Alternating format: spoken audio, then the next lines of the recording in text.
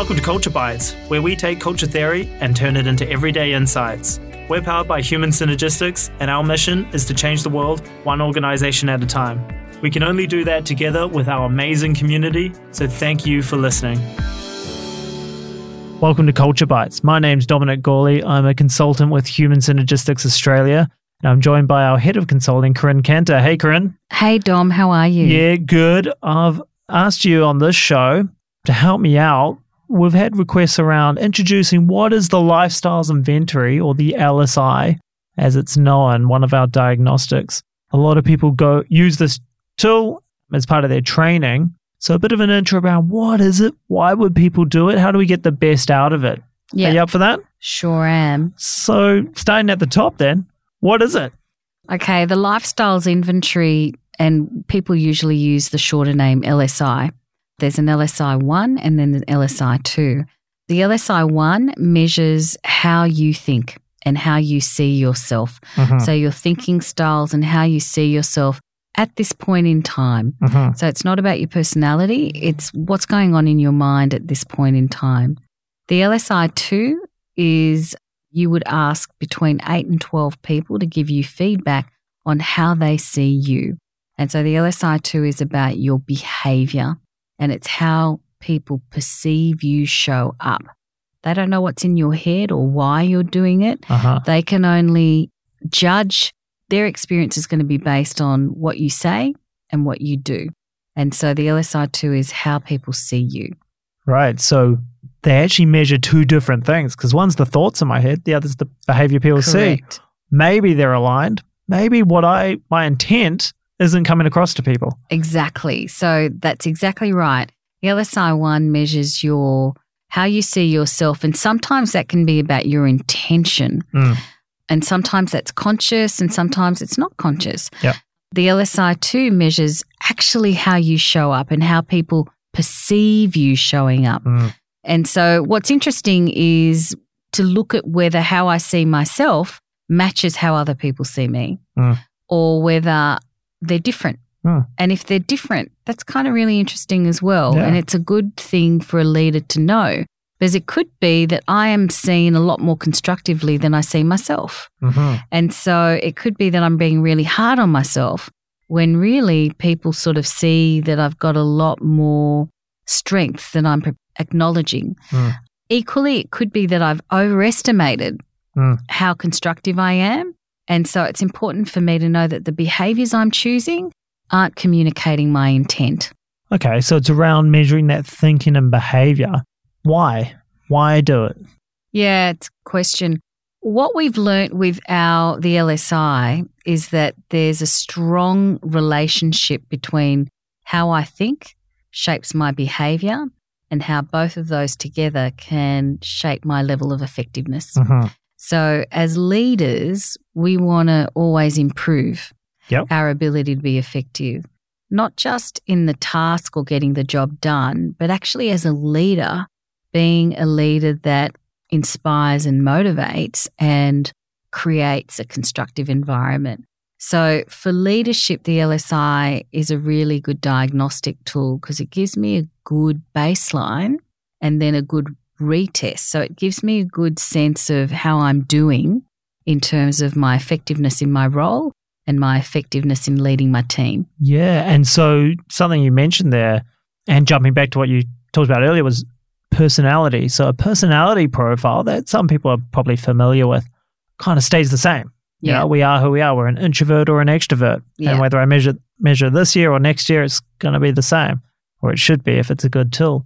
With the Lifestyles Inventory, it's a point in time. Yes. So today, this is where my thinking's at or where my behavior's at. And the difference is we want to do some stuff. Yeah. All right. If that's where I'm at today and we want to keep growing and developing, well, what are the 1, 2, 3, whatever actions that I'm going to do? So in a year's time, when we sit down across the table again and we measure it again, hopefully it looks different in the way I want to grow. And that's exactly right. So some people would have done the Myers-Briggs, MBTI, which is really about personal preferences, what we'd call a personality assessment. Whereas the LSI is all about thinking and behavior. And you could be an introvert or an extrovert, and you could still be constructive, Yep. which is a measure of effective. behavior and Yep. still effective. Yep. So we measure behavior and we measure thinking because it's possible to change them over time. Yeah. Whereas a personality preference is not likely to change. It's more stable. Whereas this tool is, and why you'd use it as a leader is because you want some insight into how well you're doing in your leadership role and in leading your people. Now, if you're going to get that input, you want to be able to implement a set of actions around it, retest and see if it's made a difference. And that's another difference with the LSI is because we're not measuring who you are, we're measuring what you do and how you're showing up. It's easier for you to actually affect change around that. Yeah. And I love that because I think sometimes the risk with doing personality-based stuff is, well, I'm a whatever. That's just who I am. Yeah. I'm not going to change. I'm not going to do anything different. Put it in the top drawer. Whereas this is really a call to action. Yes, Right? exactly. This is where we are today. If we want to grow and be better, here's 1, 2, 3 things that I'm going to work on for I myself. really like that, Dom. I think it is a call to action. And I think you're right. Sometimes personal preferences, whether it's DISC or MBTI, they can be really useful too. But part of the problem is the labeling, the preference becomes an excuse sometimes. So that's just me. Yeah. I'm an introvert, so I'm not going to make an effort to actually be Build inclusive or relationships. build relationships. As a leader, you can't really afford that view. So the making it about behavior and thinking kind of takes away some of that wriggle room. Yeah. And it's how you do it. So you can build relationships as an introvert or an extrovert. It's how you do it. And you can keep your personality. We're not wanting to change that. We want to help you understand the impact your behavior is having. Beautiful. So how does it work then? So that's the idea of what it is. How does it actually work if I'm a leader going through it for the first time? What can you expect? Yeah. Okay. So hopefully you'll have some information around the context and what the organization's trying to achieve. And then the first thing that will happen is there'll be 2 surveys. So the LSI-1 and the LSI-2 effectively describe 2 surveys. One survey, LSI-1, you're going to do. You're going to complete that on you, and it will give us a picture of how you see yourself at this point in time. The other survey is going to go to a group of people we call respondents. And respondents are people that you choose to give you feedback. Now, depending on the version of the LSI that you do, you'll either have between 8 and 12 respondents. Now, the important thing with choosing people to give you feedback is that they have moderate to high levels of contact with you. They've got to be able to describe you. You value the feedback that they might give you and that you're prepared to own it. Okay, there's no point in choosing someone who you don't respect because you'll just disrespect their feedback. Exactly. So what's the point of doing that? So choose people who have moderate to high level of contact with you, or maybe you've worked with for a long time and you're still working with them, maybe a little less directly, but you feel that they can give you positive feedback. You know, we've had clients who've included people that they haven't got a great relationship with, but they've used the opportunity to get some insight into what that Can might be look really like. insightful. Yep. And also make sure that you let them know that you're doing some professional development work and that you'd like them to be a respondent. Typically, people will have one of the surveys, one respondent be a boss. So we call it high-level manager. And then they'll have maybe 3 to 4 people who are their peer group. So it might be on your leadership team. And then there'll be the rest might go to direct reports. So people who report to me.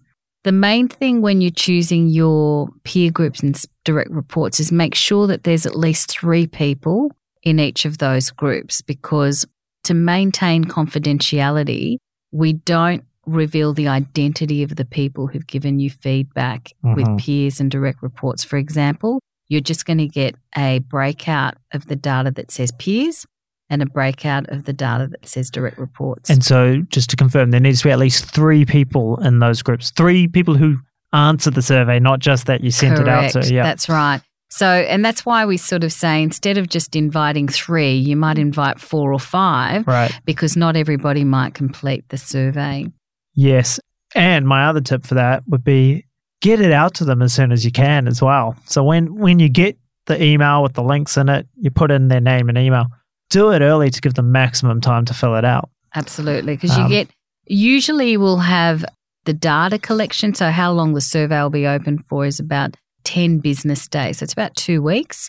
From time to time, that changes in organisations, but generally 2 weeks. Yeah. And so on that, Corinne, how long does it take to fill out for someone? I would say 20 to 30 minutes, depending on how much effort people are putting into it. Sometimes what I would say is don't overthink it. Your first response is usually the best response. Yeah. And so I would say it's about 20 minutes, 25. Yeah. Something like that. And that's for yourself as well, doing your own one? Yeah. Yeah. And the same, and like similarly with yourself, just your first response, the first thing that occurs to you. Yeah. And we talked about confidentiality of the people giving you feedback. So we need at least 3 of them in a group to kind of report them, apart from the manager. What about for the person themselves? So I'm going through the program. What about my confidentiality of my results? Yeah. One of the things that we're really passionate about, Dom, is that there's only one copy of the report and it belongs to you as the person who's going through it. So Human Synergistics doesn't make the data available to The managers boss or personnel files or anything like that. There's only one copy and it belongs to you. So if other people find out about it, it's because you would have shared it with them, not because, it's been distributed through any other means. And we're very strong on that. And, there've been times where we've been challenged by CEOs and other bosses as to, why can't they see their data? They're paying for it. And really one of the reasons we don't allow it is that, if, say, Dom, you're going to do a survey, if you knew that your next job was being based on that survey, chances are you wouldn't be honest about it. I'm going to look like a superstar. Yeah, look like a superstar. And you're only going to ask people who you think is going to give you flattering feedback. My best friends, And so that's the reason we don't allow the LSI to be used for recruitment or for performance development or for promotional selection, because it's not being developed for that purpose. It's being developed purely for a leader's own development. Okay, so it's not going to be used for selection, you think? What do we do with the results in that case? So what will happen is the leaders will get a debrief. And so what we mean by debrief is you'll have your results walked through with you.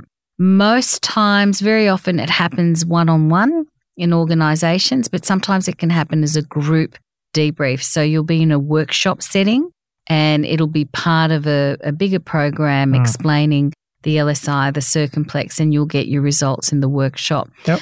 But there's a debrief. So this isn't the kind of 360 tool that you could just read the report from front to back and understand it. You need an accredited practitioner to help you gain the insight. So it's about exploring it and being curious and asking those questions. It's almost the jumping off point for a conversation. Exactly. It's a springboard for actually having a bigger conversation around what's working for you right now. What are you doing that works really well and people see as a strength or that you feel really proud of?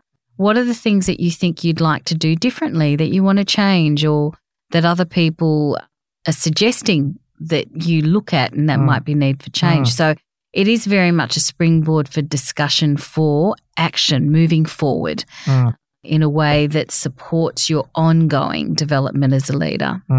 Love it. Okay, and so for a leader, if they're listening to this and they're going to go through it, what other tips would you share with them to be able to get the most out of their experience? Yeah, I'd say the biggest thing is to stay open and be curious. It's a quirk of, I think, humanity that we're not always asking for feedback. And so when we're getting it, we can be a bit nervous about it and we can feel a little bit worried about getting it. And so we can get into a threat state. What I would say is that's normal. It's normal to have those kind of emotional reactions. Some people, might feel a little bit of shock or surprise. Some people are related. If it's not what you expected. If it's not what you expected, you might be a little bit disappointed. You might relieve because it's not what you expected in a good way. Completely surprising way. What I would say is the LSI is designed to create a felt reaction. So make space for the reaction. Don't judge yourself for it. Just stay open. The best way of actually working through, and I had a leader once say to me that it's stung in their case when they got it. But after you get over the sting, it's kind of liberating because you realize what you need to do differently and you realize that all of that's in your control. And you got to care. If you're going to do something different, it's got to matter something to you. So I think stay open, turn off the inner critic and turn off your own judgment. Be curious and, ask yourself, what would they have seen me do or say? And also be curious about your own data. While we're fascinated by how other people see us, the engine room for change is actually in our own head. Yeah. Okay, you got to get that straight first. And so a lot of the work we do, Dom, is really to focus on the person and their mindset. And really the LSI2 is kind of a check against that mindset, what's going on in their head. So as much as you might be interested in how other people see you, really comes back to how you see yourself.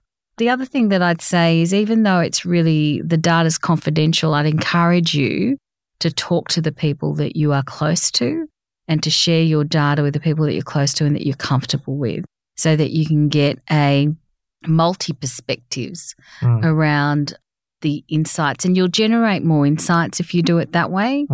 And also, I think you'll learn that you're not on your own.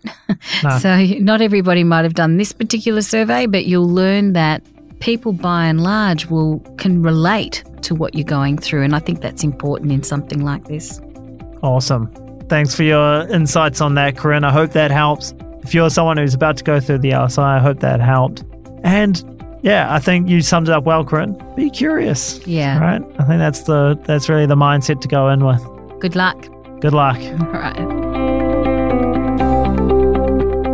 Thanks for listening to this episode of Culture Bites. If you enjoy the show, remember to subscribe on iTunes, Stitcher, SoundCloud, or wherever you get your podcasts. Also, leave us a review. It helps other people to find the show. If you have a question you'd like us to answer, email podcast@human-synergistics.com.au. We'd love to answer it.